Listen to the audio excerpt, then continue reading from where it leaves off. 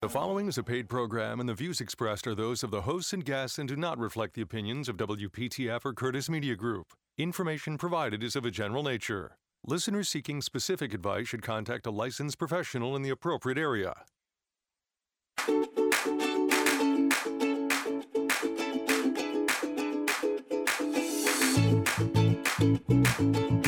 Welcome to Heart Health Radio with board-certified cardiologist and internal medicine specialist, Dr. Franklin Weefall. Heart Health Radio, Heart Health Radio, hearthealthradio.com, Heart Health Radio. Heart Health Radio is meant for information purposes only. Before taking any action, talk to your doctor.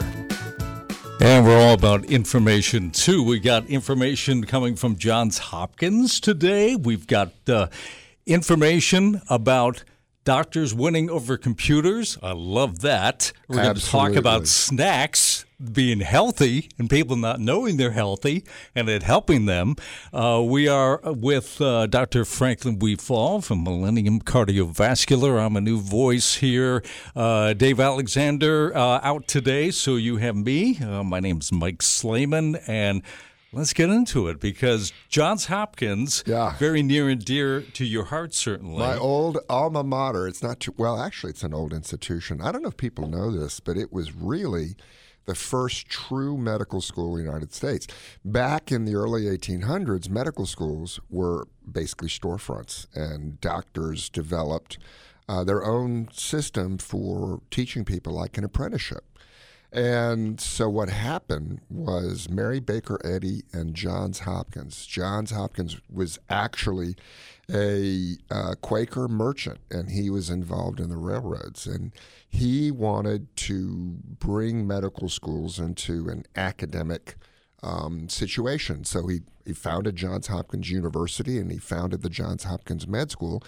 And they hired William Osler, who was out of Canada. They had a better system there, McGill University, and they turned it into probably the first real academic medical school, and it's continued that. There have been great innovations there. The first true open heart surgery, the Blalock-Taussig shunt for blue babies. The blue baby operation was done there. And, you know, all sorts of different things. And they have the distinction of graduating me. You? And a lot of my buddies who are now really big shots in academic medicine. But anyway, they've been part of the go-to situation with COVID. They've had this website where they have the registry of all the COVID things in the world, and they've been following this. So the data they collected was analyzed, and it showed that all the restrictions throughout the world, all of the lockdowns, all of the masking has reduced the death risk in COVID only by 0.2%, which was pretty shocking. When you hear Dr. Fauci, you know, constantly saying that he saved millions of lives by his recommendations for strict lockdowns and mask requirements, even among 3-year-olds in kindergarten, did not show any difference. And especially with Omicron. I mean, Omicron has been a huge thing in terms of the number of cases. But if you look at the death rate now that is going on, the most recent one, and that's determining the deaths 4 weeks after the number of cases, it's about 0.2%. And what we're seeing is a marked reduction. I mean, it was 10% in March of 2000, but the first times that, you know, Alpha came through. So we're doing a great job. But people are still dying. We're at 900,000 deaths. Right. And almost 800,000 of them came from Alpha and Delta, not from Omicron. And when you look at the situation in countries like Scandinavia, in countries like Taiwan, they had a different situation. They had a different program, and their program was to isolate the ones who were most at risk, the diabetics, the obese patients, the one with serious autoimmune diseases, and get them to understand they needed to be the ones who took the precautions and not the general population. Sweden never closed schools. Sweden's mask requirements were very much more lax than ours were. And their death rates were half of those in Germany and France and Spain, and half of what ours were. Yeah. And now Denmark, Sweden, and Norway are getting rid of all COVID restrictions. And I think that is where we're heading, and I hope it's where we're heading, because what we failed to really recognize is how much our country has been harmed, not just by the number of deaths, but by the restrictions in society. We've lost jobs, we've lost economic advances that we would have had, and I think one of the tragedies is that the kids have lost 2 years of school. Yeah. There's no way you can tell me. Especially kids in the inner cities. Yeah. I heard something this week Yeah. about people that just have had common colds Right. because COVID is a form of a cold, correct? Absolutely. Those people have immunization that they didn't know that could ward against COVID-19? Right. And I think that one of the things they're studying now is that who are the people who were exposed to COVID but didn't get sick? And, I'm one of them. I tested positive for COVID for a day, and I wasn't sick. And so what are those people? They're finding there's tremendous genetic differences, but they're also finding that there's a large number of people who had antibodies against the entire family of coronaviruses. Not just the common colds, but their genetics caused them to develop antibodies against every area on a spike protein. And when COVID came around, it killed that too. Yeah. What we also forget is that T cells, they're the white blood cells, the killer cells that just, are primed to kill any invader. Those people who had more active natural killer T cells were also the ones who didn't get sick. So that opens up a whole new area of research. And I think that what we need to do is understand where the genetic differences are and focus on that and lead to therapies. I've had several patients now. I don't know if you know about Paxlovid. It's the Pfizer drug that just came out. Right, The Merck drug is I can never pronounce this. Molnupiravir. I think that's how you pronounce it. If there's a pharmacist better than I can do. Yeah, call in and call me. But the Pfizer one is both of them are what we call protease inhibitors. So the way that COVID has to work is it has to cleave a part of this protein called a protease, and these two new drugs inhibit that. And I can tell you anecdotally, I've had 6 or 7 patients that have gotten reasonably sick. They've gotten coughs and they were the ones that were a higher risk to go forward. Mm-hmm. If you catch this in 5 days and you start these medications, basically within 24 to 48 hours, they're better. And so we've come a long way. We've known things, but I think it's time for the powers that be to decide. It's decision-making time. Are we going to go back to where we were and have a flourishing society, get kids back in school, take the masks off, and let's get back to learning. Let's get back to work. And I think the Scandinavian countries are leading the way. I'm half Norwegian too, so we can do the Norwegians are leading the way. And of course I'm half Chinese, and I don't want to say that what the Communist Party in China has done. But Johns Hopkins has really done us a big favor in saying that, look, what Fauci said was the truth. I mean, I am science kind of stuff. We've got to lock down. We've got to wear masks all the time. We've got to close schools down. It just didn't work. Yeah. I mean, a minuscule, any death is too much. But it really didn't help lower. It's 2 in 1,000. It prevented. Now, he may say 2 in 1,000 deaths was worth it, but how many suicides do we have?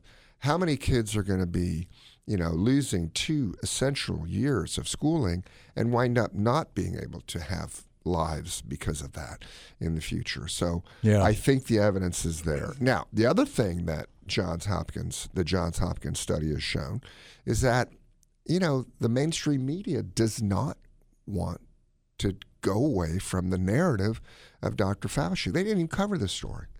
No, they didn't. That's why I'm really making a big deal out of it. I want people to know that the evidence is there. It did not help to totally lock down. Mm-hmm. And you look at Taiwan, they had a very specific way of doing it. They found out he was positive. They got them to, those people to restrict.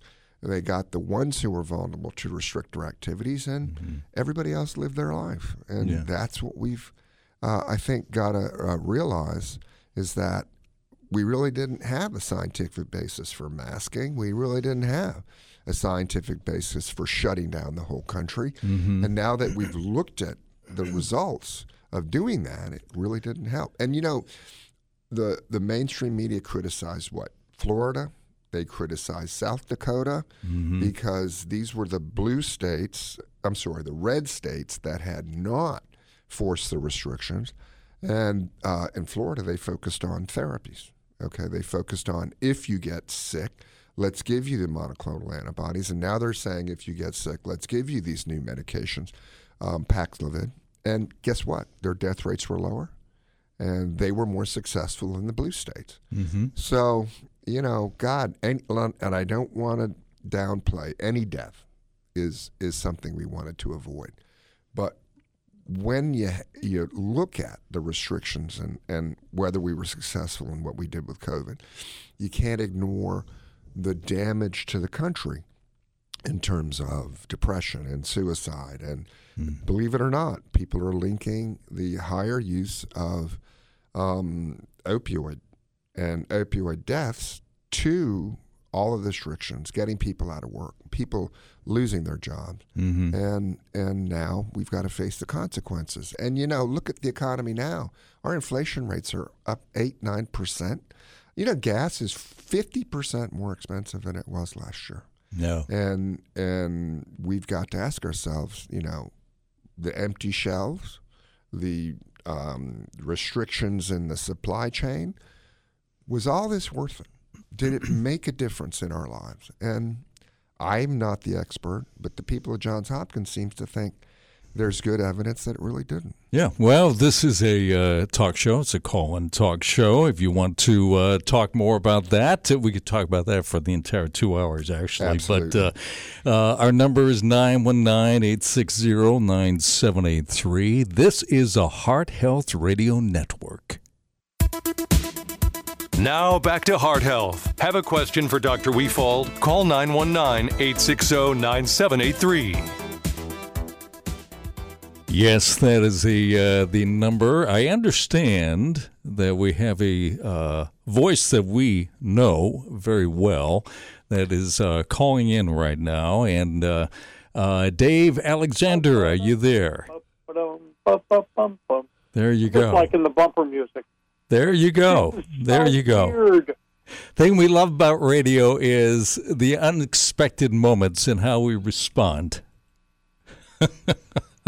Guys, I cannot even tell you how weird it is to be home listening to the show. Yeah, and not hearing your voice. Well, here's the thing. I had a pre-op appointment for something, and it doesn't matter what it is, but they tested me for COVID, and I'm COVID positive. How do you feel? I'm good. Yeah. And, you know, the interesting thing, if you look at, we've talked about Dave's health conditions before. Yeah. I'm not breaking any HIPAA laws. But take a look at his history, okay? Diabetes, heart disease. You know, he is the prime risk candidate. And here we are now, positive for Omicron, which is 99.9%. So I can tell you, Dave, you don't have Delta, you don't have Alpha.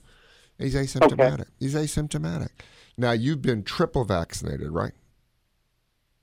Triple vaccinated, right. Yeah. So I think vaccinated, and let me just tell you that most of my work life, you know, I teach during the week. Yeah. But I teach with goggles on and double masked.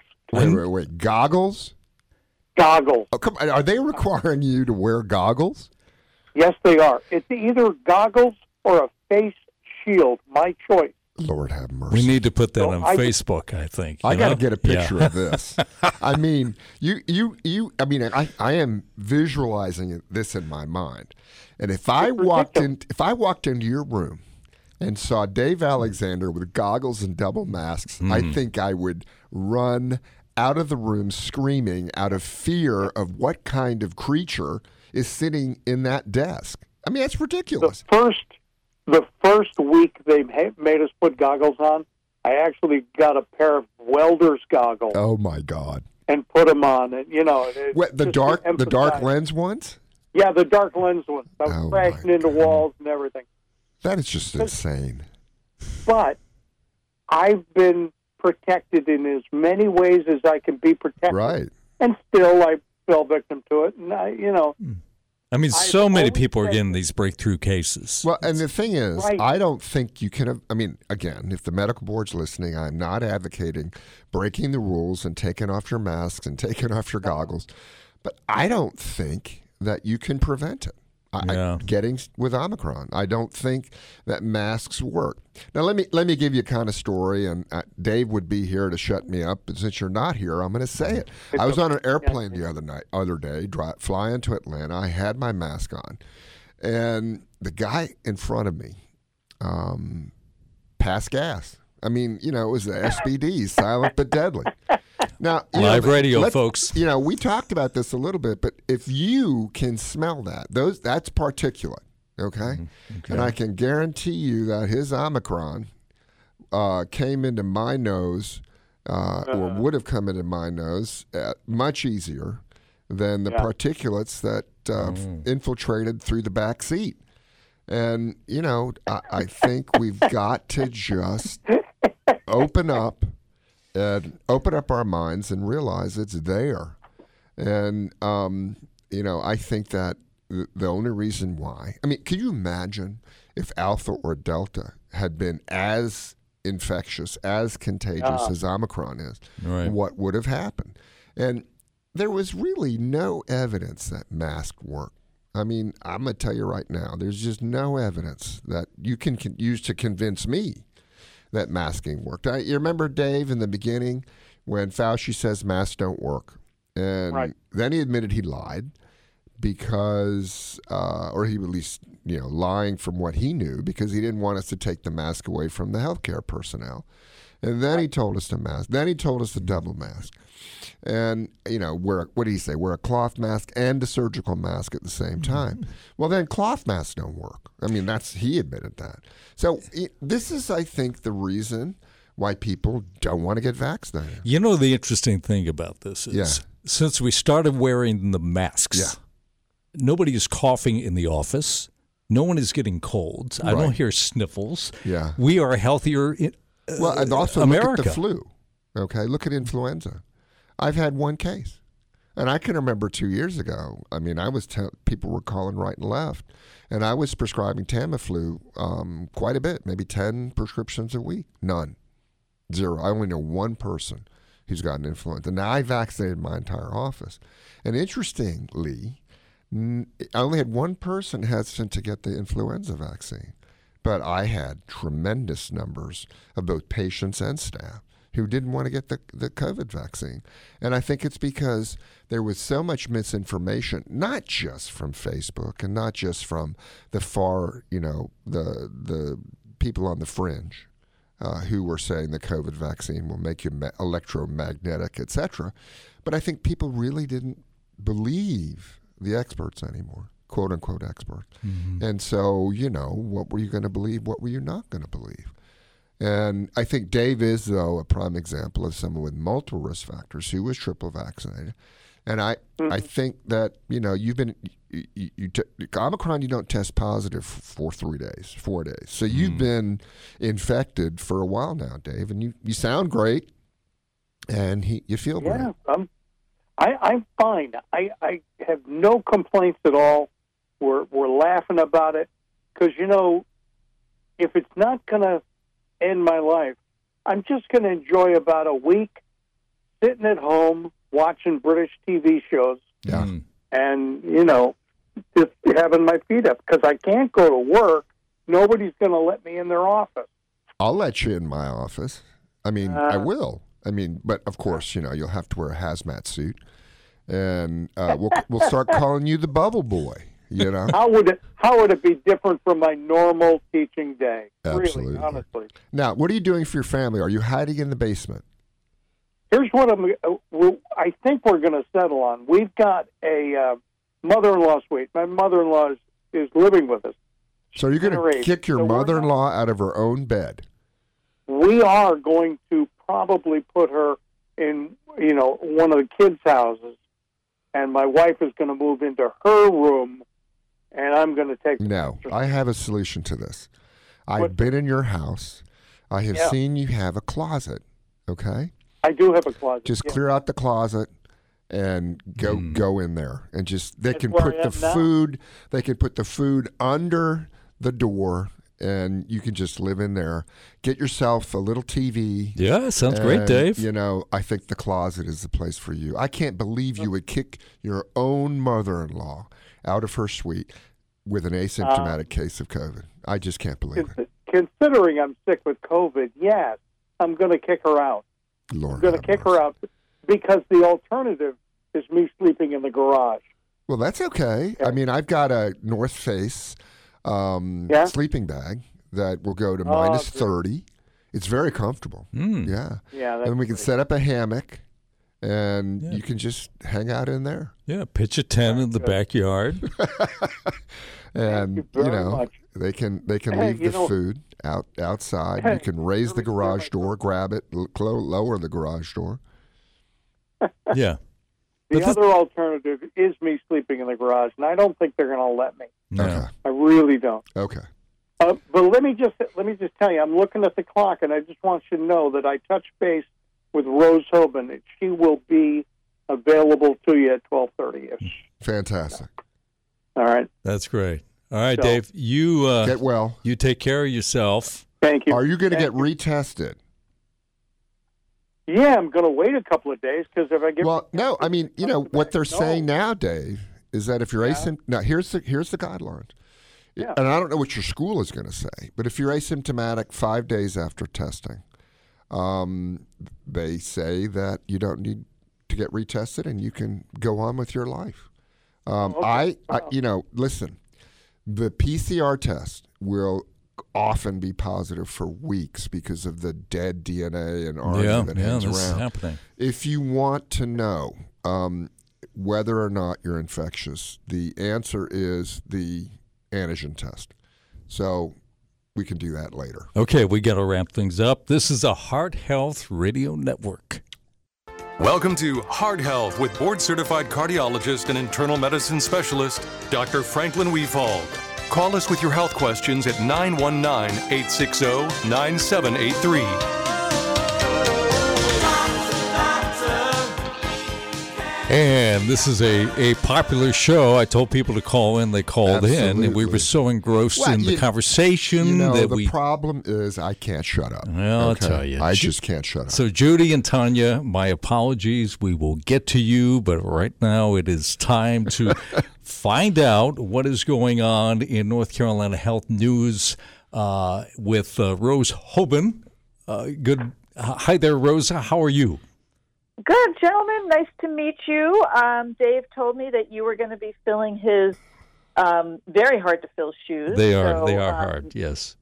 You're welcome, Mike. Listen, you're famous. I pulled up North Carolina Policy Watch, and they've got a big, there's a picture of you. I guess you're on a podcast, was it an interview? And it says, North Carolina News founder Rose Hoban discusses the rise of the Omicron variant. Tell us what you know, and give us your information, your wisdom and knowledge. Well, I mean, there's the rise, and now there's the fall. We're seeing cases falling. Yay! And really? Falling like a brick, huh? I know.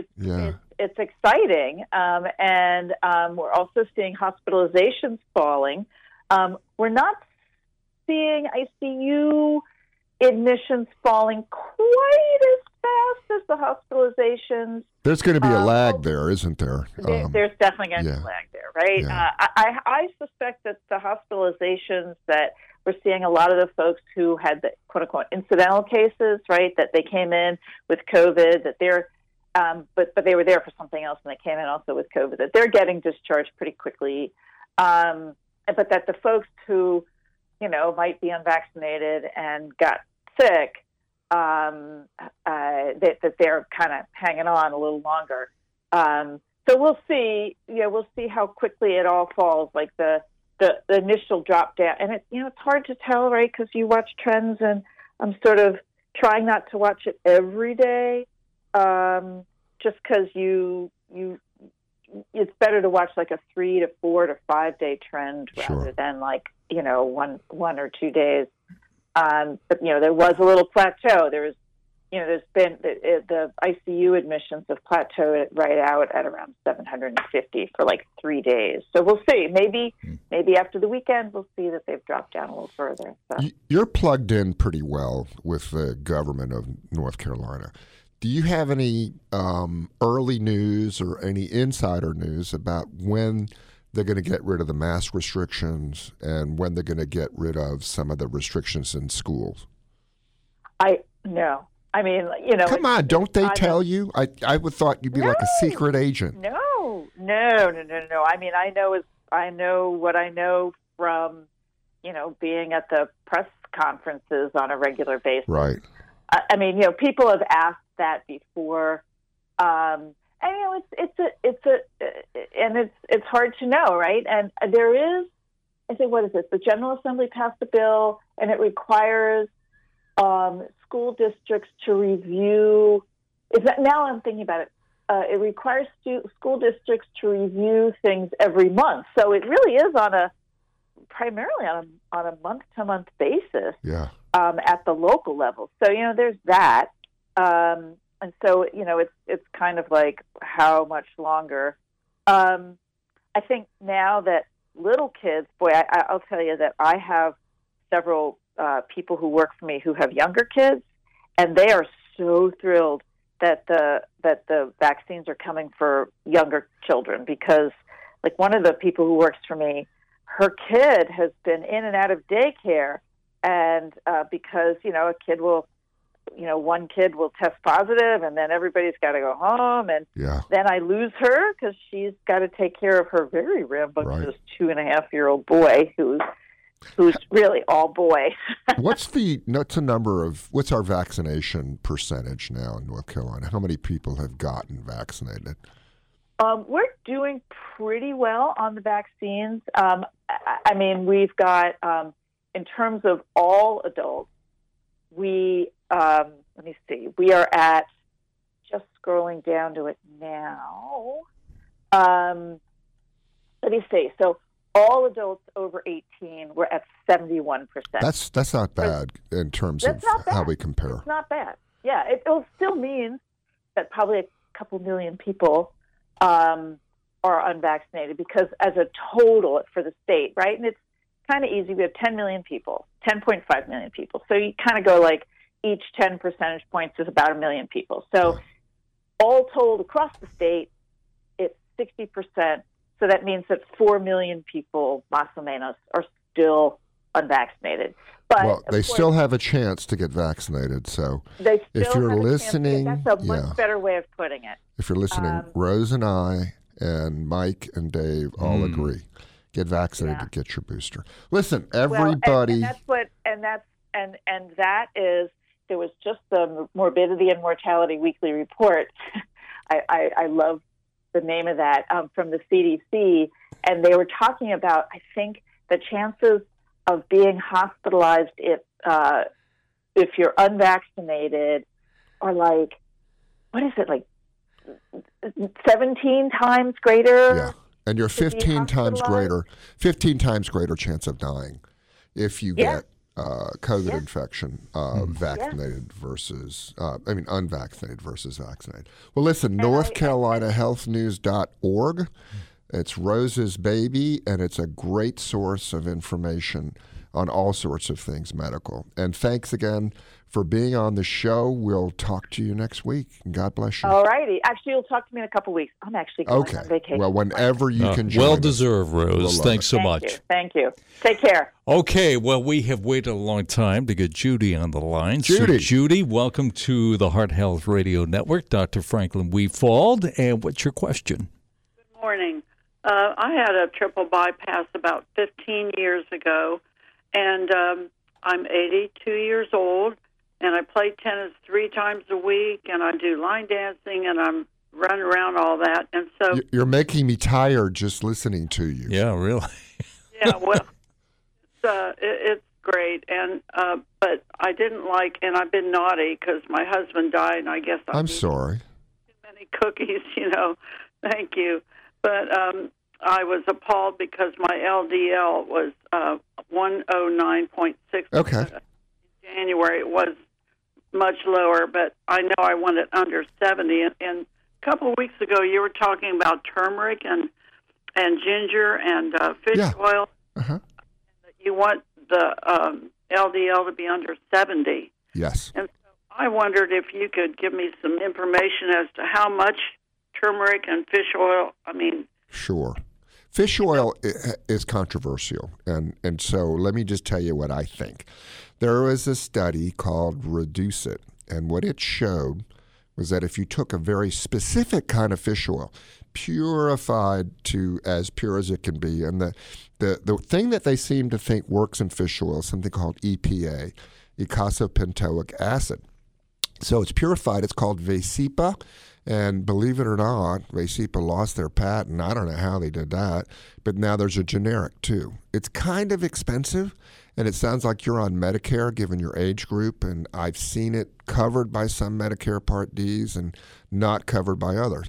But it definitely, at least the researchers say, reduces the risk of another bypass or a stent or a heart attack pretty tremendously. Let me ask you one question before we get to the natural things. Are you taking a statin? I'm taking Lipitor. Okay, how much? 80 milligrams. Wow. Yeah, you're on the big dose. Have they talked to you about taking something called Zetia or Ezetimibe on top of it? No, they haven't talked to me about. You might want to ask your doctor. There have been several studies that show if you're on a high dose of a statin and it's still not getting down, you can try something called Ezetimibe. Now, if that doesn't work, talk to your doctor about a once every 2 week shot, or as they say in old Blighty in England, a jab. And I do this. I'm on a high dose of a statin just like you, and I've had coronary disease, but I haven't had to have bypass. And I'm taking this shot, Repatha, and I got my LDL down to 11. I'm not talking about 111. I'm talking about 11. And the blockage in my neck has gone away. And the blockage in my heart, as determined by a CT scan, and the calcium has markedly improved. Now, let's get to the turmeric. Why are we using turmeric? Not to lower cholesterol. It's to prevent inflammation. So your risk of a heart attack would be not necessarily just your cholesterol, but how much inflammation is in your body. We're all inflamed. But as we get older, the amount of inflammation gets worse. Do you have arthritis on top of all this? Doesn't sound like it. You're so active. No, I don't. Good. So one of the things your doctor can do is measure the C-reactive protein, CRP, and it gives us an idea of how much total inflammation is in your body. Now, my CRP was 7, which is pretty high. It's now less than 0.1. I take turmeric. Now, I'm going to tell you the truth. I don't know the dose of turmeric. What I do is just get the stuff off the shelf and take 2 capsules a day. Just whatever it is, 2 capsules a day. The nice thing about turmeric is it's not toxic. Okay, it's just a spice, and it's from India. And it really does lower your level of inflammation. So have you heard about that stuff on Fox News? I don't know if you listen to Fox News, and I can't remember the name, but it is they talk about a pain relief medication, and it is basically turmeric. Okay? And the way it reduces pain is by reducing inflammation. And they market it as an all-natural, substitute for taking a lot of Advil and stuff like that. And I believe it works. My back pain's better. My C-reactive protein is lower. So in terms of a dose, just go get some turmeric and take 2 capsules a day. Now, the other thing you can do is milk thistle. It's not made out of milk. It's just the natural plant looks like it's got a milky top to it. You can take 1 or 2 of those a day. And then ginger. It's another spice. And all 3 of those things are natural compounds. They don't have side effects. They can't hurt you in large doses.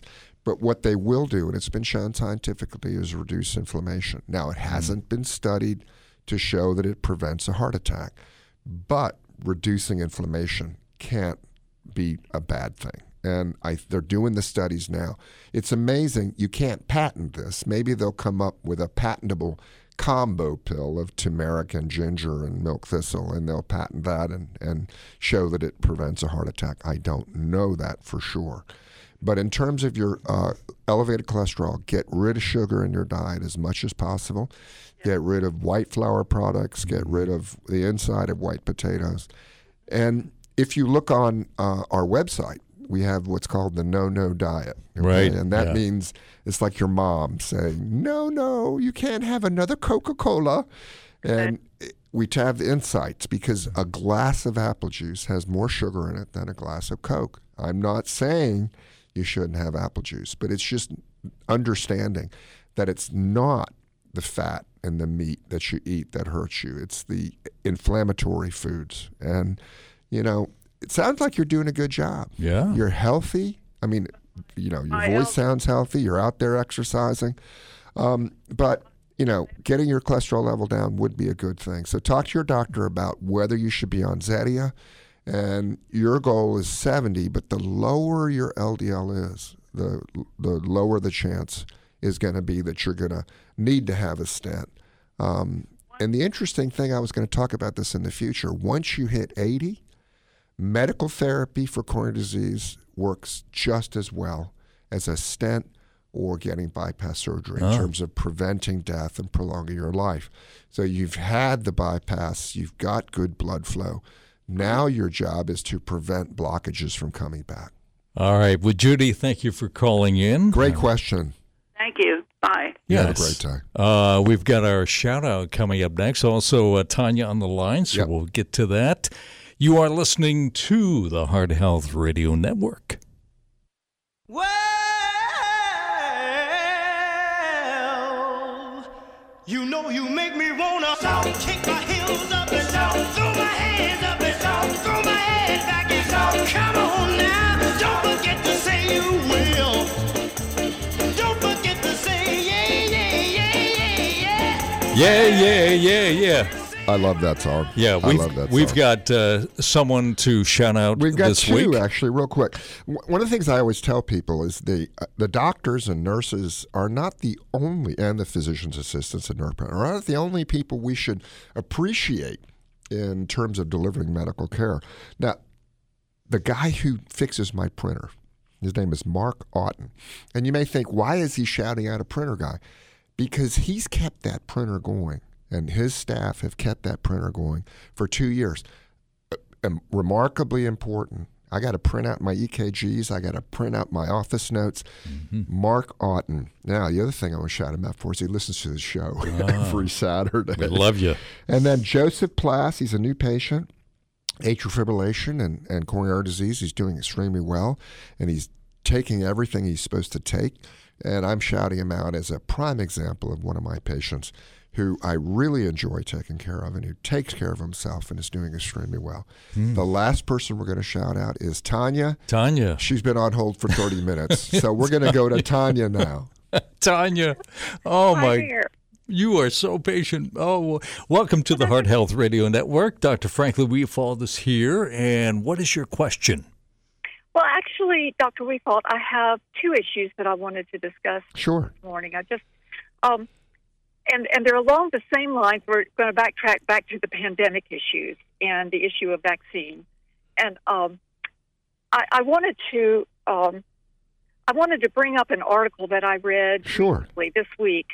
It was off of Yahoo News, and it talked about the fact that the big difference between the United States recovery from the pandemic and Western European nations like Sweden and Denmark that are so much further ahead of us being able to shed restrictions is that their rates of inoculation, particularly with regard to the booster, are so much further ahead of ours. Yeah, they are. And they are crediting their faster recovery from pandemic restrictions to the fact that so many more of their population are boosted. Yeah, I think it's running about 85 to 90% versus our total about 71%. Now, I have talked before about this, and I agree with you. I think, if we could get more people vaccinated and more people boosted, I think we will see our emergence from this pandemic to be quicker. We're heading in the right direction.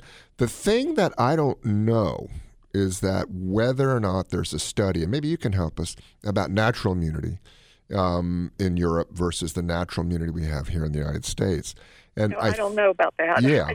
This article dealt only with rates of inoculation. Yeah. So inoculation, I'm all for it. I mean, I think that this one of the sad things is that our experts being wrong so often have contributed to the hesitancy that I see, especially in my practice. I have a lot of people who really just refuse. They're not going to get the vaccine. They don't trust the government, despite the fact that I try to educate as much as I can about how safe the vaccines are. The risk of a serious vaccine side effect is 0.005%, less than being killed by a lightning strike. Less than, some, great, that getting hit on the head and dying from a coconut is a registered cause of death. It's less than being hit on the head by a coconut and dying. Wow. So we really need to get the word out about vaccination. And unfortunately, we've got a lot of things going against us. We've got the false information from people like Robert F. Kennedy Jr. We've got the false information that's on Facebook. And Meta. It's called Meta now. Can you believe that? But anyway, you had another question you wanted to ask. Yeah, I did.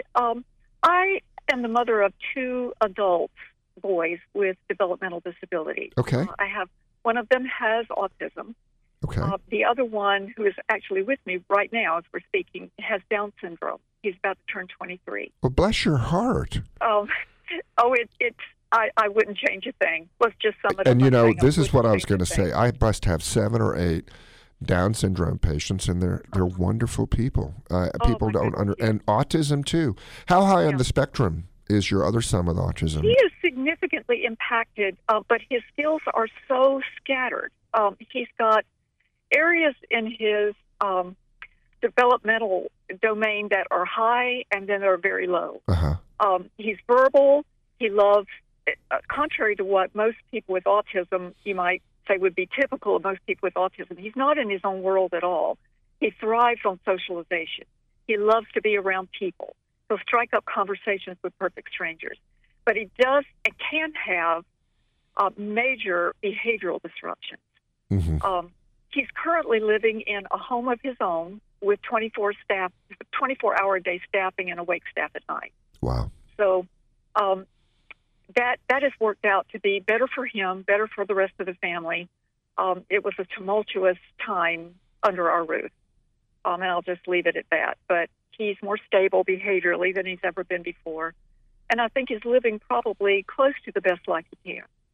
So, that's fantastic.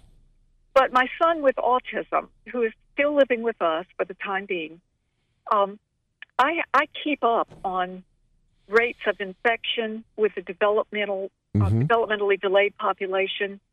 According to several sites that I have that I consider to be reputable, the rate of infection, the risk of infection and hospitalization for people with Down syndrome is 5 times what it would be for the typically developing population. And that is the case, And risk of death once hospitalized is 4 times greater. It is.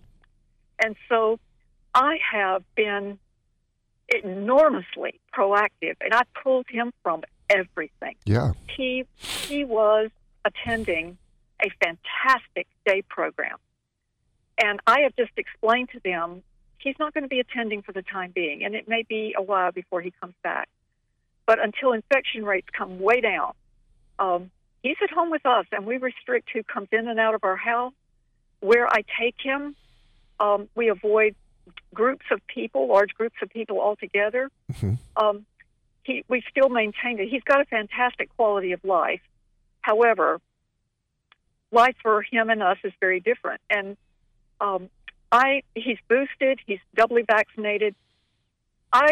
In light of what you were saying earlier about, we just need to shed some restrictions, we need to get back to life as normal, would you still say that I am doing the right thing in being so monitoring his infection exposure? Oh, you're doing absolutely the right thing. And this is what I think we should have done from the beginning, is not isolate every person and treat us all as quote-unquote equal.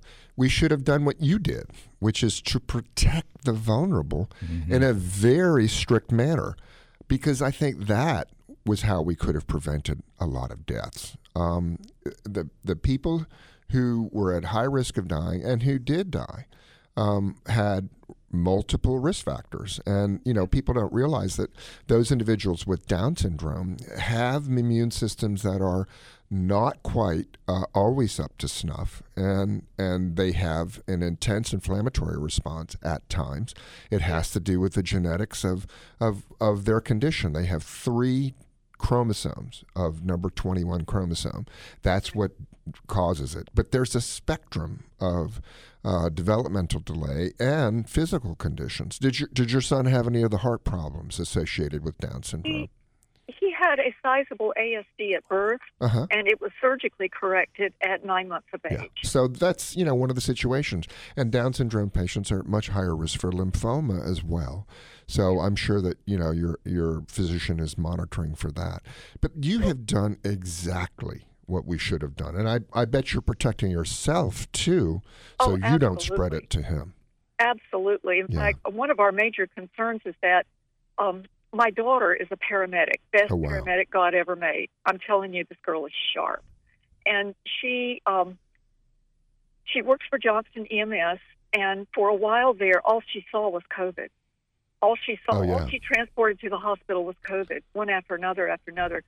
Incidentally, she did tell me, she says, I have yet to transport a single person to the hospital with COVID that had been vaccinated. Right. Well, listen, we have got to go to a break. I love the fact that you are on with us.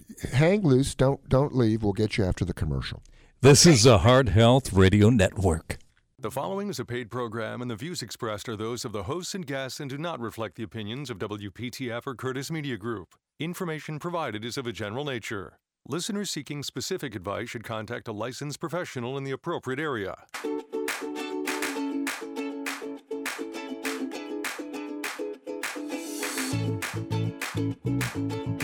Welcome to Heart Health Radio with board-certified cardiologist and internal medicine specialist, Dr. Franklin Weefall. Heart Health Radio. Heart Health Radio. Oh, hearthealthradio.com. Heart Health Radio. Heart Health Radio is meant for information purposes only. Before taking any action, talk to your doctor. And we are also a talk show. We've got people on the line waiting to talk to us. Dr. Franklin Weefall here from Millennium Cardiovascular.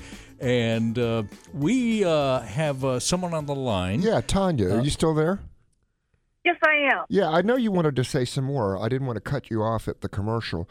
I think one of the things I want to tell people out there is that if you haven't lived with special needs children and you haven't raised them, you cannot experience what Tanya's been through. And I just want to give you a huge shout out for, you're a wonderful person, I can tell. Oh, and it's just that is so kind of you. I appreciate Well, I have a lot of patients who are the parents of special needs children. Have you ever heard of Fragile X syndrome? I had a couple who are in their 80s, and their child was in his 60s. And it's so hard to understand what they've been through their entire lives.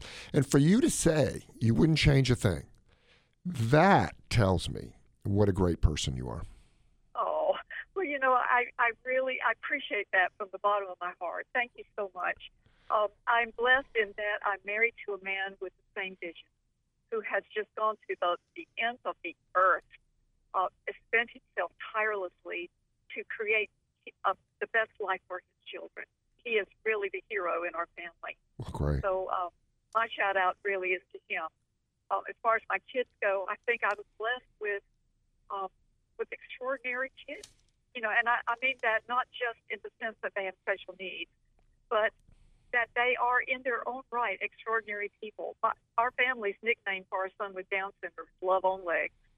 That's who he is. He's just love on legs. And so anyway, I also wanted to just say, you'd mentioned risk factors in our family. We had, for the first year and a half of my daughter's married life, they lived with us. And like I mentioned, she is high exposure to COVID people to the hospital and deals, she's up close and personal with people who have this disease. And then my husband is a teacher, and he's a triple bypass. He's had triple bypass in the past. And so, we really do have to be very, very proactive in what we allow in the door in our home and how we take care of ourselves. So, and the rest, I'm telling you, we just believe in the power of prayer. And I pray over my family every day. God, please protect us from all infirmity. And I believe he hears and answers prayers. So, so far, we have not been touched by COVID. Pray that will always be the way it is in the future. We've done the best we can to protect ourselves, and we leave the rest in God's hands. So there you have it. Well, I'm really glad you called. You've done everything right, and I think you're the prime example of what we should have done in this country is, have the special restrictions for families like yourself and educate about how to reduce the risks as much as possible and let the rest of the country live. And I'm so glad that y'all have done well, and it's a testament. But let me tell you something. Your family is a walking, talking textbook of medicine. Yeah. And the stress in your life, how, it's just with your attitude, I can just tell you right now, you're just number one on my list of people I'm going to think about for a long time. Because you're a special person and God chose you for a reason. And just keep doing what you're doing and be happy in life because you have. Well, I tell you, I'm the person that I was before they came, and I really used them in my life in a positive way. Well, God chose you for a reason, and you just keep doing what you're doing. Different. Call us again. Let us know how your family's doing. God bless you. All right, Tanya, take care. Thank you so much. It's interesting. We were talking before about certain countries that have handled things a little bit better. Yeah. We're going to get to Roger in a moment here. But we want to talk about one country in particular, Denmark. Yeah. And you're just impressed by the way they handled the whole COVID thing. Well, they did a great thing is that they kept open. And they made an effort to get everybody vaccinated when the vaccines came out. But they continued going to school. They opened their restaurants. They kept their economy as much as possible up and running. And they focused on protecting the vulnerable. And by that I mean exactly Tanya's family. Exactly. And she did the right thing. Nobody got it. In her family, at least that's what that's what she said, right? Yeah. And, she was careful about who they let in the door. They did all the things that you were supposed to do to keep themselves from being exposed. That's what the Scandinavian countries did. And people criticize Sweden. But let me tell you, go look it up. They had Denmark, you mean? All of the countries in Scandinavia did basically the same thing. And so Denmark, Sweden, and Norway. And I think it would have been a lesson for us. I don't know how much the prancing and primping that our quote-unquote experts did. Fauci has pictures of himself all over the walls in his office, and he loved being on TV. I saw his schedule, and his schedule was about an hour on science and 17 hours on TV. And, we just need to realize we're coming out of this, and we have to live again. We just have to. All right. Well, Roger has been waiting a line here a long while on the Heart Health Radio Network. Hi there, Roger. What can we help you with today? Dr. Franklin Wefald here. Yeah, hello. I enjoy your program. And thank you. I'm 82, and I'm fairly healthy. I take a little bit of hydrazoline, and Lisinopril. I have also taken warfarin. I have AFib. Okay. But I'm real active. I can get my tiller, get in the garden, and sweat running down in my shoes, and I never have any chest pains or heart rate, out of sight. And, right. But the question come up. My heart doctor, wants me to have a stress test. Yeah. And at 82, I was a little bit scared of it, especially the nuclear kind. Yeah. And I just wonder what your thoughts on it was. Well, it's very interesting because I was reading an article today that people who are in their 80s who do have heart disease, medical treatment is as good as a bypass in terms of keeping you alive and keeping you feeling well. Now, I'm not quite sure the reasoning. Is it just your age that your doctor wants to know if you have heart trouble? Oh, I did a echogram, and that was fine. I did an EKG, that was fine, and he made a statement that, you've got a real good heart, healthy heart. Sure. And then the next statement was, I want to schedule you for a stress test. Sure. And I'm not quite sure. They didn't go together. And, I'm not quite sure. I'm not going to second guess your cardiologist because I'm not there. But what I can talk about are patients like you. And have they checked your cholesterol level? I take, let me see what it is. I take 20 milligrams of atorvastatin. Yeah, atorvastatin. Are you on a beta blocker too, metoprolol or anything? No. Okay. That means your heart rate's probably not that fast, right? No, it's not. Yeah. No, it's not. All right, let me talk about what I would do with a patient like you. And I'm just going to describe a patient who has atrial fibrillation, is on warfarin. The reason why you're on that is to prevent clots from forming in the upper chamber of the heart and breaking off and causing a stroke. Hydralazine is a blood pressure medicine. It's a vasodilator. So what it does is it dilates the arteries and keeps the blood pressure down. You're on lisinopril, which is what we call an ACE inhibitor, and it lowers the blood pressure through a complex mechanism. You tell me that you're able to do everything you want to do. The patient, like you, would be active and healthy. The question is, would I do a stress test on that patient? And I'm not saying you, I'm saying a patient that I can describe like you. And the answer is no. Mm-hmm. I wouldn't do a stress test because, number one, what if you find something? Okay, what if you have a blockage? Okay, one blockage, or maybe two. The reason why I wouldn't want to know is I'm going to treat you the same anyway, right? I'm not going to send you to a heart catheterization. You're not symptomatic. I'm not going to change your medicines because they are working to help you in the way you have it. I would keep your cholesterol level down. I'd continue the cholesterol medicine. I wouldn't change a thing. It sounds like it's been successful. And so if I had a patient just like you, and again, I'm not making recommendations for you. You need to follow what your physicians want to do. But I if I had a patient just like you, I would not do a stress test.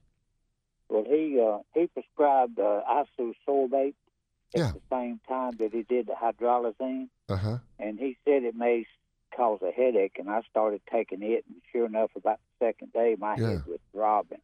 But what was the reason he said that he added another medicine? I mean, you sounds like you're not symptomatic. So No, I don't have any symptoms at all. I mean, I can get my chainsaw, and I'll spend all day in the woods cutting wood, this fall. wow. Well, I don't know. Did he tell you why he was giving you the isosorbide? Well, I was on lisinopril, benazepril, Mm-hmm. and also Hydralazine. amlodipine. Oh, okay. Combination of those, and he wanted me to stay on benazepril, and he gave me the hydralazine and the isosorbide. Okay. Well, I mean, there must be a reason why he thought you had. Isosorbide is an anti-anginal, and what that does is it dilates the coronary arteries and reduces the amount of chest discomfort. But you tell me that you're doing all sorts of great physical things, toting a chainsaw, and you're not feeling bad. So, again, I work every day. I restore antique cars, and I'm physically able. I'm active. I don't have any chest pains, any heart problems at all. Well, sit down with your cardiologist and say, look, why are you giving me this? What is the reasoning that you have to put me on an anti-anginal medicine when you don't have angina, and to do a stress test when you're not symptomatic? And just see what your doctor says. All right. Listen, it's great talking to you. It's I come up across this a lot. I get second opinions. Do I need a stress test? Yeah. And it again, I can't tell you what to do because I can't diagnose you over the phone, but I can tell what I would do if I had a patient like you. And the most important thing is go back, sit down, and ask your physician, why are you doing this? Why am I on these medications? And you're a smart guy. He should be able, or she should be able to explain things. Yeah. I mean, sometimes I think we're intimidated asking those questions. Listen, it's your life. And if the cardiologist or your doctor gets upset that you're asking questions, time to get a new cardiologist, actually. Roger, thank you so much. Have a great day. You have a good day. You too. We're talking about doctors. Do you remember when Ken Jennings got beat by the computer? Ken Jennings from Jeopardy? From Jeopardy. Right. I mean, Jennings won 74 games in a row, just astounding. So they got this computer from IBM, I think it was. It's called Watson. Watson. And what they developed Watson for is to be the artificial intelligence doctor. So Watson Health was going to be a huge part of IBM, and they were showing how great it was by beating Ken Jennings in Jeopardy. Yeah. Well, guess what? They got a program together, CVD, cardiovascular risk factor discriminator. And what they did is they hooked it up into the electronic medical record at a major medical center, and then they did a little test, and they had this computer, this artificial intelligence machine, either alert the physician or the physician extender to the fact that a patient was at higher cardiovascular risk, or they didn't. Mm-hmm. And they relied on the doctor to determine that based on, physical examination and history taking and review of the records. And they wanted to show that the artificial intelligence computer would do a better job at identifying those risks and preventing future cardiac events. Well, after 5 years, guess what? The doctor was better. And so this, I think, tells you that medicine is more than just the statistics you pull out of a machine. Mm-hmm. I refused to do telemedicine. I tried it for a little bit during the COVID and initial COVID problems and then pandemic, and I couldn't do it. I couldn't look my patient in the eye. I couldn't see the color of their skin. I couldn't look at their body language. I couldn't get the spouse's input because, you're just on this TV screen. And it's not just pulling up information and numbers on the computer and running them through some sort of artificial intelligence program. It's natural human-to-human interaction, and it's been proven. And you know what? Watson Health, they're going to sell it. It hasn't been shown to be of help in terms of preventing disease and death. And, we talk about this all the time, but everybody goes to the doctor now.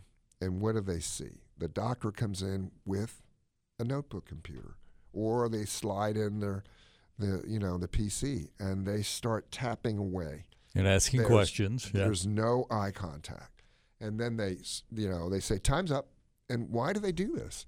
It never used to be that way because if you work for an organization like a hospital, and most cardiologists now work for hospitals and work for healthcare organizations, they require them to have their notes done when the patient leaves. So if you've got a 15-minute time window, and they're also on the clock because they have to have a productivity, they have to meet their productivity numbers, they're going to work on that note.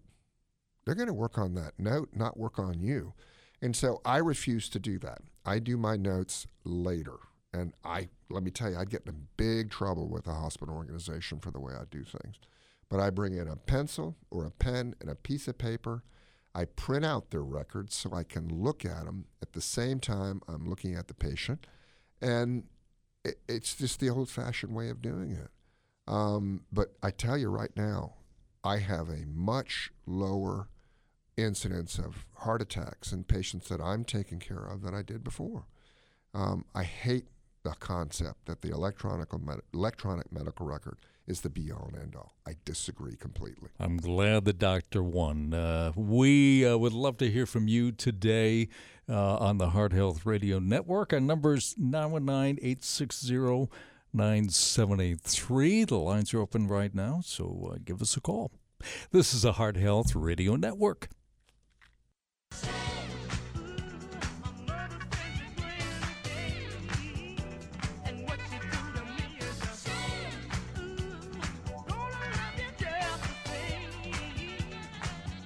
Well, on this program we do applaud people, but we also shame them occasionally.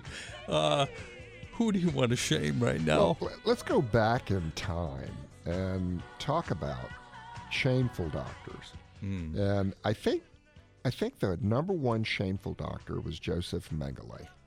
And if you don't know about him, I think that he is the number one doctor we should shame. He performed these experiments during World War II on concentration camp people. So, the bottom line is that doctors, we take an oath. We're supposed to do good. We're supposed to be doing everything we can for patients. And I think that, if there's the worst doctor in the world, a doctor who should be shamed, it's this guy, Joseph Mengele. And why bring him up now? I think we can bring up these doctors now because, we are in a sort of transition period from when the doctor was personal and was on your side.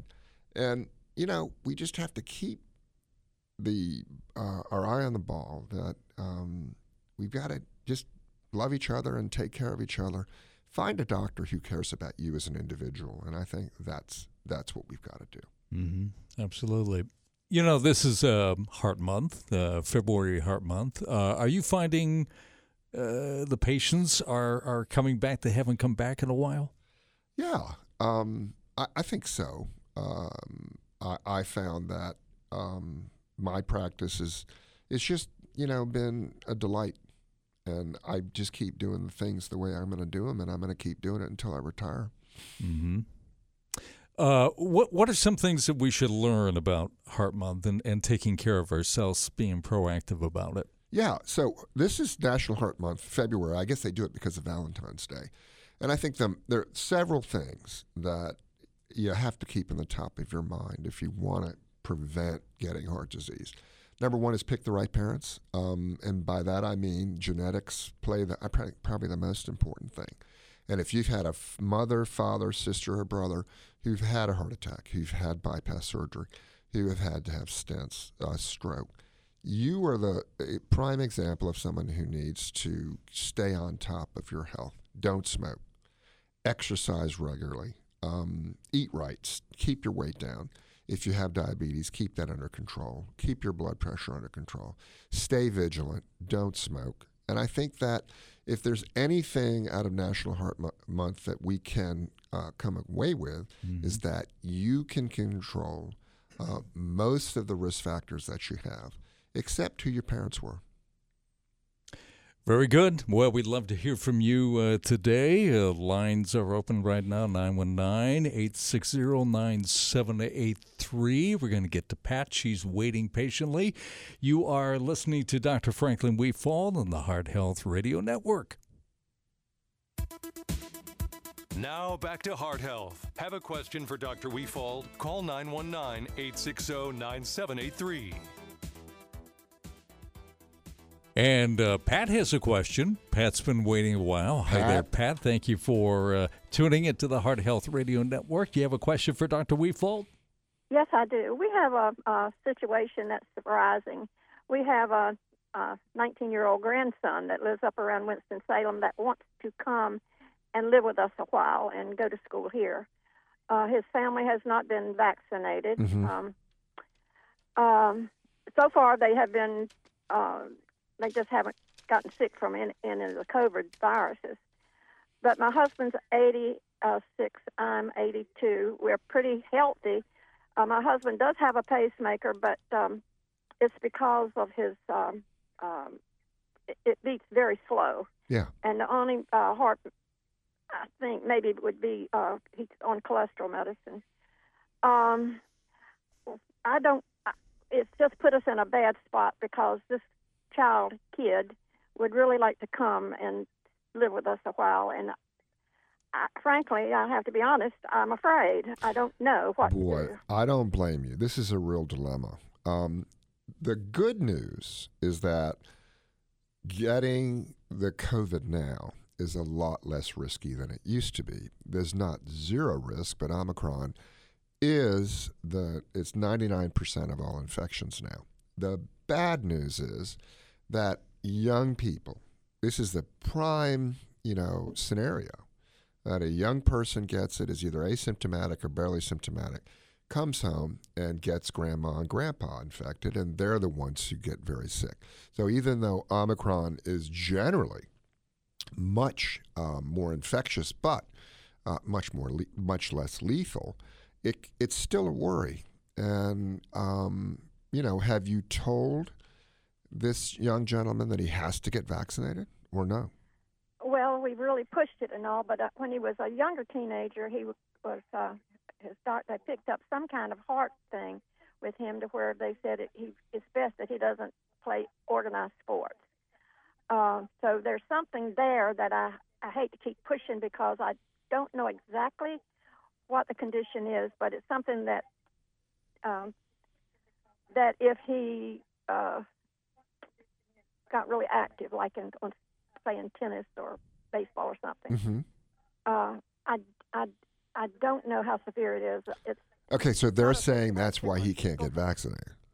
It's not a situation where I feel like I can actually talk with his dad too much. Sure. They live with their dad. Yeah, I can understand. But I don't know whether he should even get the vaccine, but if I push it and something happens to him, there I am. Okay, so you're like between a rock and a hard place. There are very few reasons why somebody should not get the vaccine. I can tell you that right now. And it really, if this kid is active and he's up and about and doesn't have, a real bad immune system, then, there's a lot, and I'm not going to diagnose them over the phone, but there's a lot of, old wives' tales that are being, promulgated in order for people to have an excuse not to get vaccinated. Let me tell you what I would do if I were you. I would stick to your guns and tell, him that we love you and we'd love to have you live with us. The pandemic is not over with. If you want to come live with us, then you've got to get vaccinated. And I think I would stick to my guns if I were you, because even though the risk is low, I mean, y'all have made it through life. You've built a life for yourselves. You've had some health problems. You've overcome them. The last thing in the world you want to do is take the risk of getting sick from COVID. And, I don't know this kid's history, but it doesn't sound like there's a real reason why he can't get vaccinated. And you just have to push him and stand up for yourself, okay? Because, your life is important. You guys built a life for yourselves, you and your husband. And don't cave in to family pressures when it comes to your health. And don't worry that someone's going to be mad at you, because let me tell you, if the shoe's on the other foot and you do get sick from this situation, you're going to regret it. Yeah. So it's best just to err on the side of more caution for Absolutely. A while. And, they should be honest with you, okay? Right. And they should say, well, we just don't want to get vaccinated because we've heard all these things. Well, you know what? That's their problem. Your problem is not to get sick. And if he really wants to come live with you, then here's the other thing you can do is say, okay, you're going to go to a doctor and you're going to have this doctor say whether you are someone who has a health problem who shouldn't get vaccinated. Because I can tell you right now, that doctor has to be honest about it.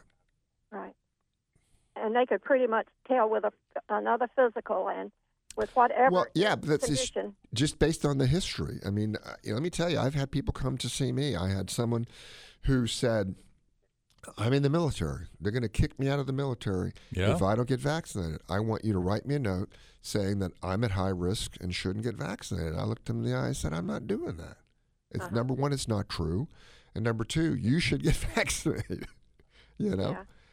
And there's a lot of social pressure too. This particular person said that my spouse is a huge anti-vaxxer, and if I get vaccinated to stay in the military, he's gonna divorce me. And I said, that's a bad situation, but I'm not lying, and I'm not gonna write some letter that's just not true. And I think you should do everything you can to protect yourself and your husband. Yeah, okay. All right. Well, thank you so much, Pat. Thank you so much. I appreciate it. There are two things that we have some kind of control over, and that would be hypertension and diabetes, right? Mm-hmm. But there is a significant high risk for cardiovascular problems when you have both. Yeah, absolutely. Why is that? There is a connection, and now they're coming across why, and it's a chemical in your body. It's a thing called GLP-1, and it looks like that protein and that thing in your body connects cholesterol buildup in the arteries and diabetes. So now there are medicines that are being shown that have interactions with this that reduce the risk of cardiovascular disease and death when you take this medicine. So something called Jardiance, which is a medicine that works on what we call the glucose transporter in the kidney. And that seems to lower the risk by just getting that sugar out of your body. It makes you urinate out the sugar. And then medicines like Trulicity, which are GLP-1 agonists, they actually work to promote the healthy interactions in the body. They seem to reduce the risk of cardiovascular disease. And so, the bottom line is if you have diabetes and hypertension, that's a double whammy. And we call it synergistic. So the effect on the heart when you have both is more than the effect if you had one or the other. And it's something that I really emphasize to my patients. And one of the reasons why I sort of took over treating diabetes and hypertension in my practice and not just focusing on, doing stents and putting in pacemakers. Because if you can control both, and if they control them with the right medication, there are certain medications for blood pressure that actually have an adverse effect if you use them in someone to prevent heart disease, and something like, it's called an alpha blocker. They don't help. In fact, they hurt. And certain diabetes medications. Now, for example, if you have type 2 diabetes, you have insulin. Okay, your insulin just doesn't work right. And so you want to ask your doctor, should I be on Trulicity or Ozempic that helps my insulin work better? Should I be on Jardiance? And should I be coming off of insulin as much as I can? Insulin makes you gain weight. It doesn't lower your risk. Even if you use insulin to get your sugars down to the right level, it doesn't lower your risk of cardiovascular complications. So this is National Heart Month, but it should also be National Diabetes and Hypertension Month, because they connect to making your risk of a heart attack much worse. And strokes, too. I mean, strokes are brain attacks, right? Yeah. It's the same mechanism. It's clotting on the cholesterol buildup, leading to a lack of blood flow to the brain. So be aware. You can do a lot. You can eat right.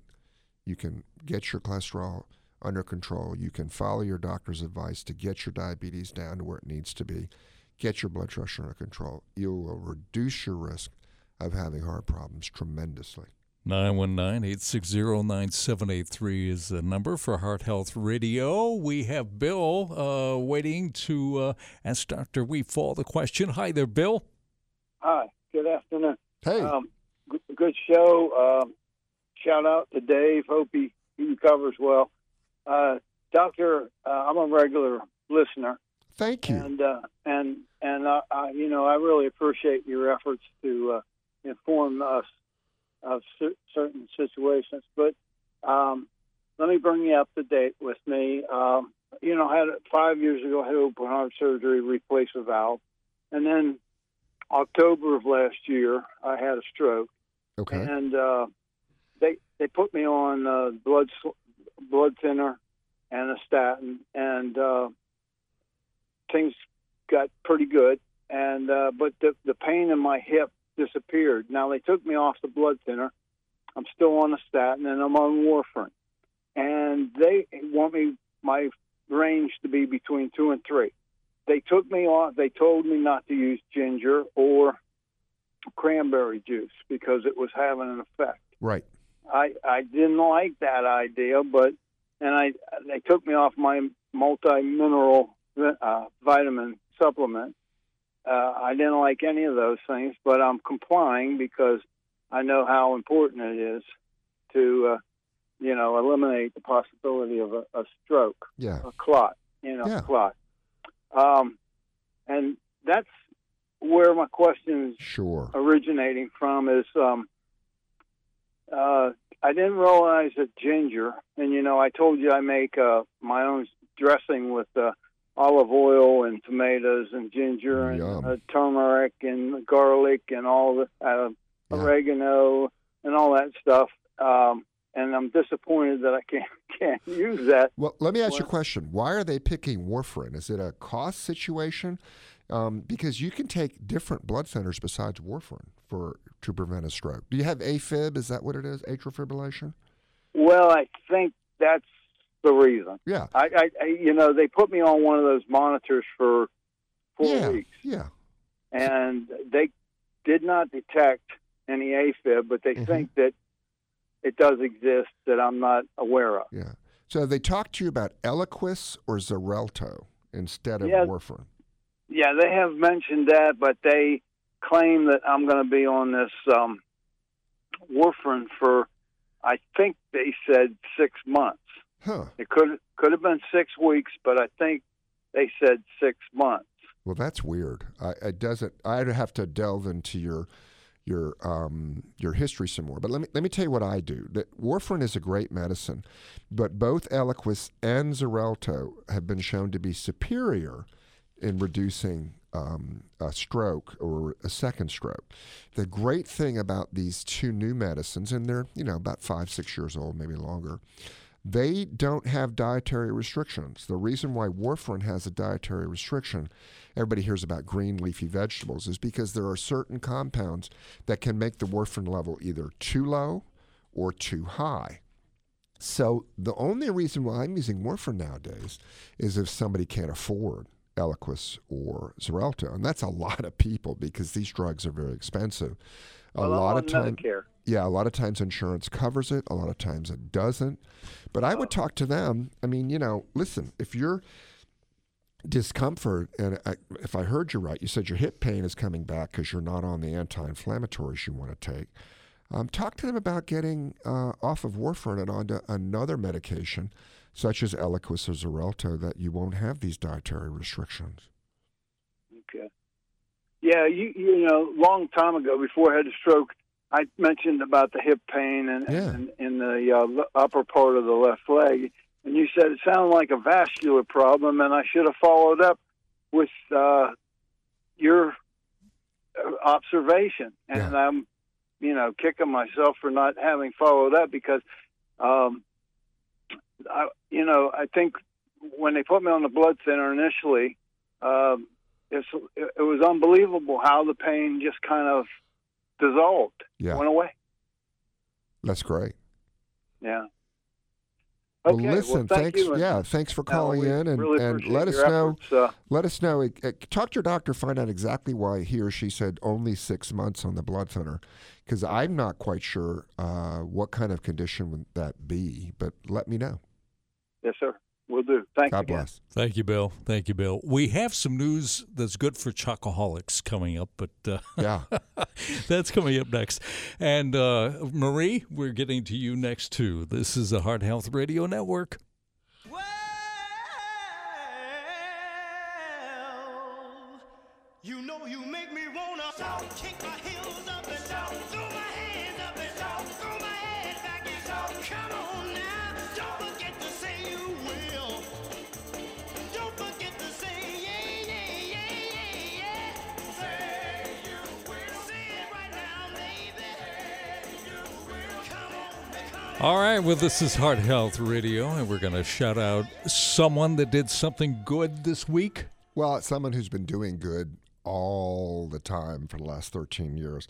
I don't know her. I just saw this on ABC 11. Her name is Kelly, and I'm going to say DeLeo, and I think that's the right pronunciation. 13 years ago, she had a heart attack, and she was relatively young. She's a mom in Cary, and now she has devoted her life to working with people like the American Heart Association, the Tobacco Road Half Marathon. Are they going to change that name, Tobacco Road? Yeah, I wonder if they hand out, I'm just kidding.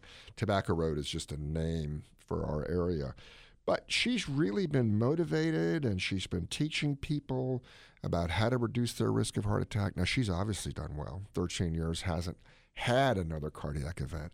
So if you're listening, shout out. If you know Kelly DeLeo, pat her on the back. She's taken her own situation that was a negative, and it must have been devastating for her, and turned it into a tremendous positive, educating and working with other people to make sure that their hearts stay healthy. And my hat is tipped to you.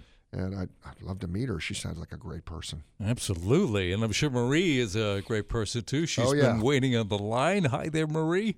Welcome to Heart Health Radio. Hey, Dr. Weefall. Hey, sweetie, how you been? I just wanted to call someone that I'm pretty sure they have a birthday Wednesday. Uh-oh. Am I talking to that person? And if You I might am, be, I'm but After I after I turned 39, I stopped celebrating. You didn't think I would remember, did you? Listen, I think that if you look back in the history of my practice, okay, there are very few people that I associate with complete and total happiness and wonder and the gratefulness that I have people like you in my life. Because, sometimes being a doctor is a real pain, and you wonder, why am I doing this, especially since Obamacare and all the record keeping and all the prior authorizations and all the accusations that doctors are bad people. If I look back on my life, Marie Casey and Bill Casey are two of the main reasons why I still enjoy what I do. And even though Marie and Bill, they live in Raleigh, and they would come out to Smithfield to see me all the time. Mm-hmm. And eventually it got to the point where they decided that they had to be in Raleigh to be closer to their doctors and not have to drive all the way. But, I still stay in touch, and here she is on the phone, and here I am getting older and older. But we all are, aren't we? Well, I think you were probably in your 40s when I first met you. I was. But you're not going to tell anybody how old I am now, right? Well, just that country song, I don't know if you ever heard. I believe it was George Jones that sang, I don't need no Medicare and I don't want no rocking chair. Yeah. But, you know, I do have a rocking chair. Well, I don't want you to retire. Do you remember, you probably remember when we, some of those girls made you, for your birthday or Valentine's one, King of Hearts. Yep. You remember that song? Yeah, the King of Hearts. I love it. I still have that over my desk. Yeah. I'll never lose that. I was just sitting here thinking, and I said, I believe it is Wednesday, right? The 9th? The 9th. You got it. Oh, gosh, I was not quite sure. Yep. But I knew that it was right at the end of the program, and I just wanted to call you and wish you a happy birthday. And Great. I'm sad when Carolina comes on in your place. And Well, I'm so you know, let me happy tell you, usually tonight. when that happens, if you know there's a Carolina game at noon, we're usually on Friday nights beforehand. That's right. At 7 p.m. Oh, really? Yeah. Okay, Like next week. Okay, well, I know time's running out, and I've enjoyed your, let's see, what's your, well, I don't, replacement? today. Okay.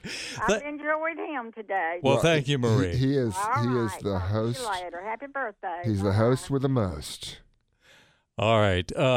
Don, we just have a few minutes left. Welcome to Heart Health Radio. What's your question for Dr. Weefald? Hi, Dr. Weefald. Hey. I am someone a little bit like one of your earlier callers. I'm in my mid-70s.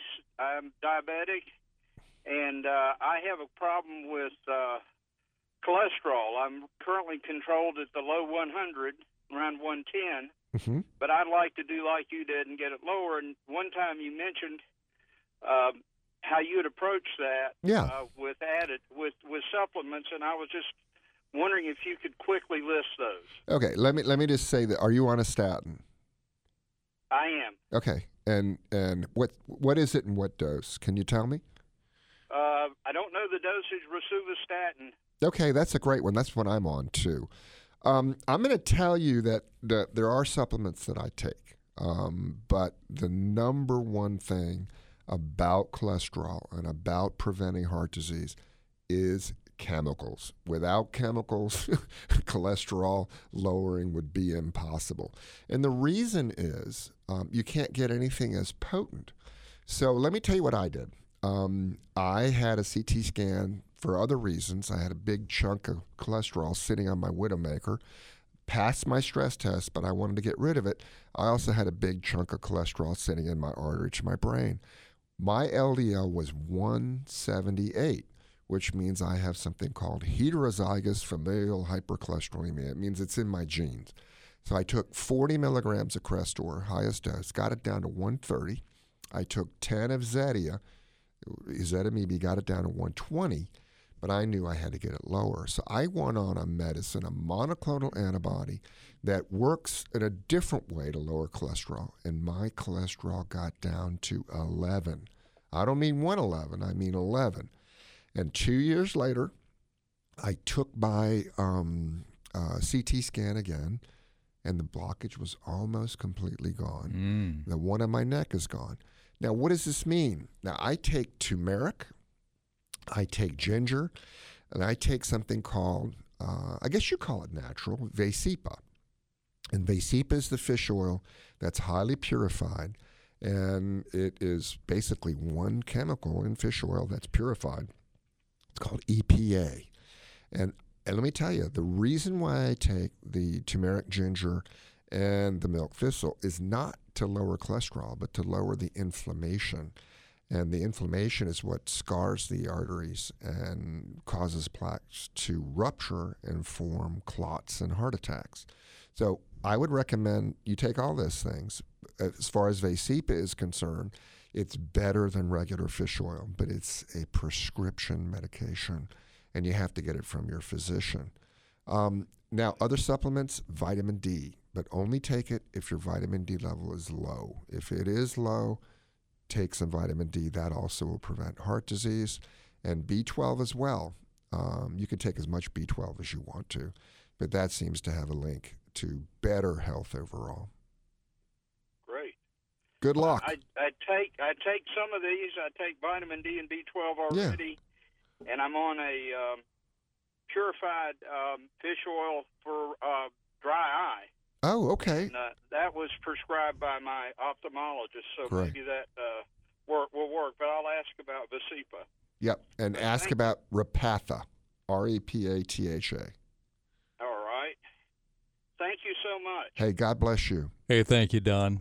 It has been a pleasure being with you, Dr. Frank Louis Fald. And you have a great website, by the way. Yeah. Lots of information at hearthealthradio.com. Dave Alexander, I promise, will be here next Friday night. Let's hope and pray that he gets over this. Let's hope. You have been listening to the Heart Health Radio Network. Heart Health Radio is for information purposes only. Before taking any action, consult your doctor.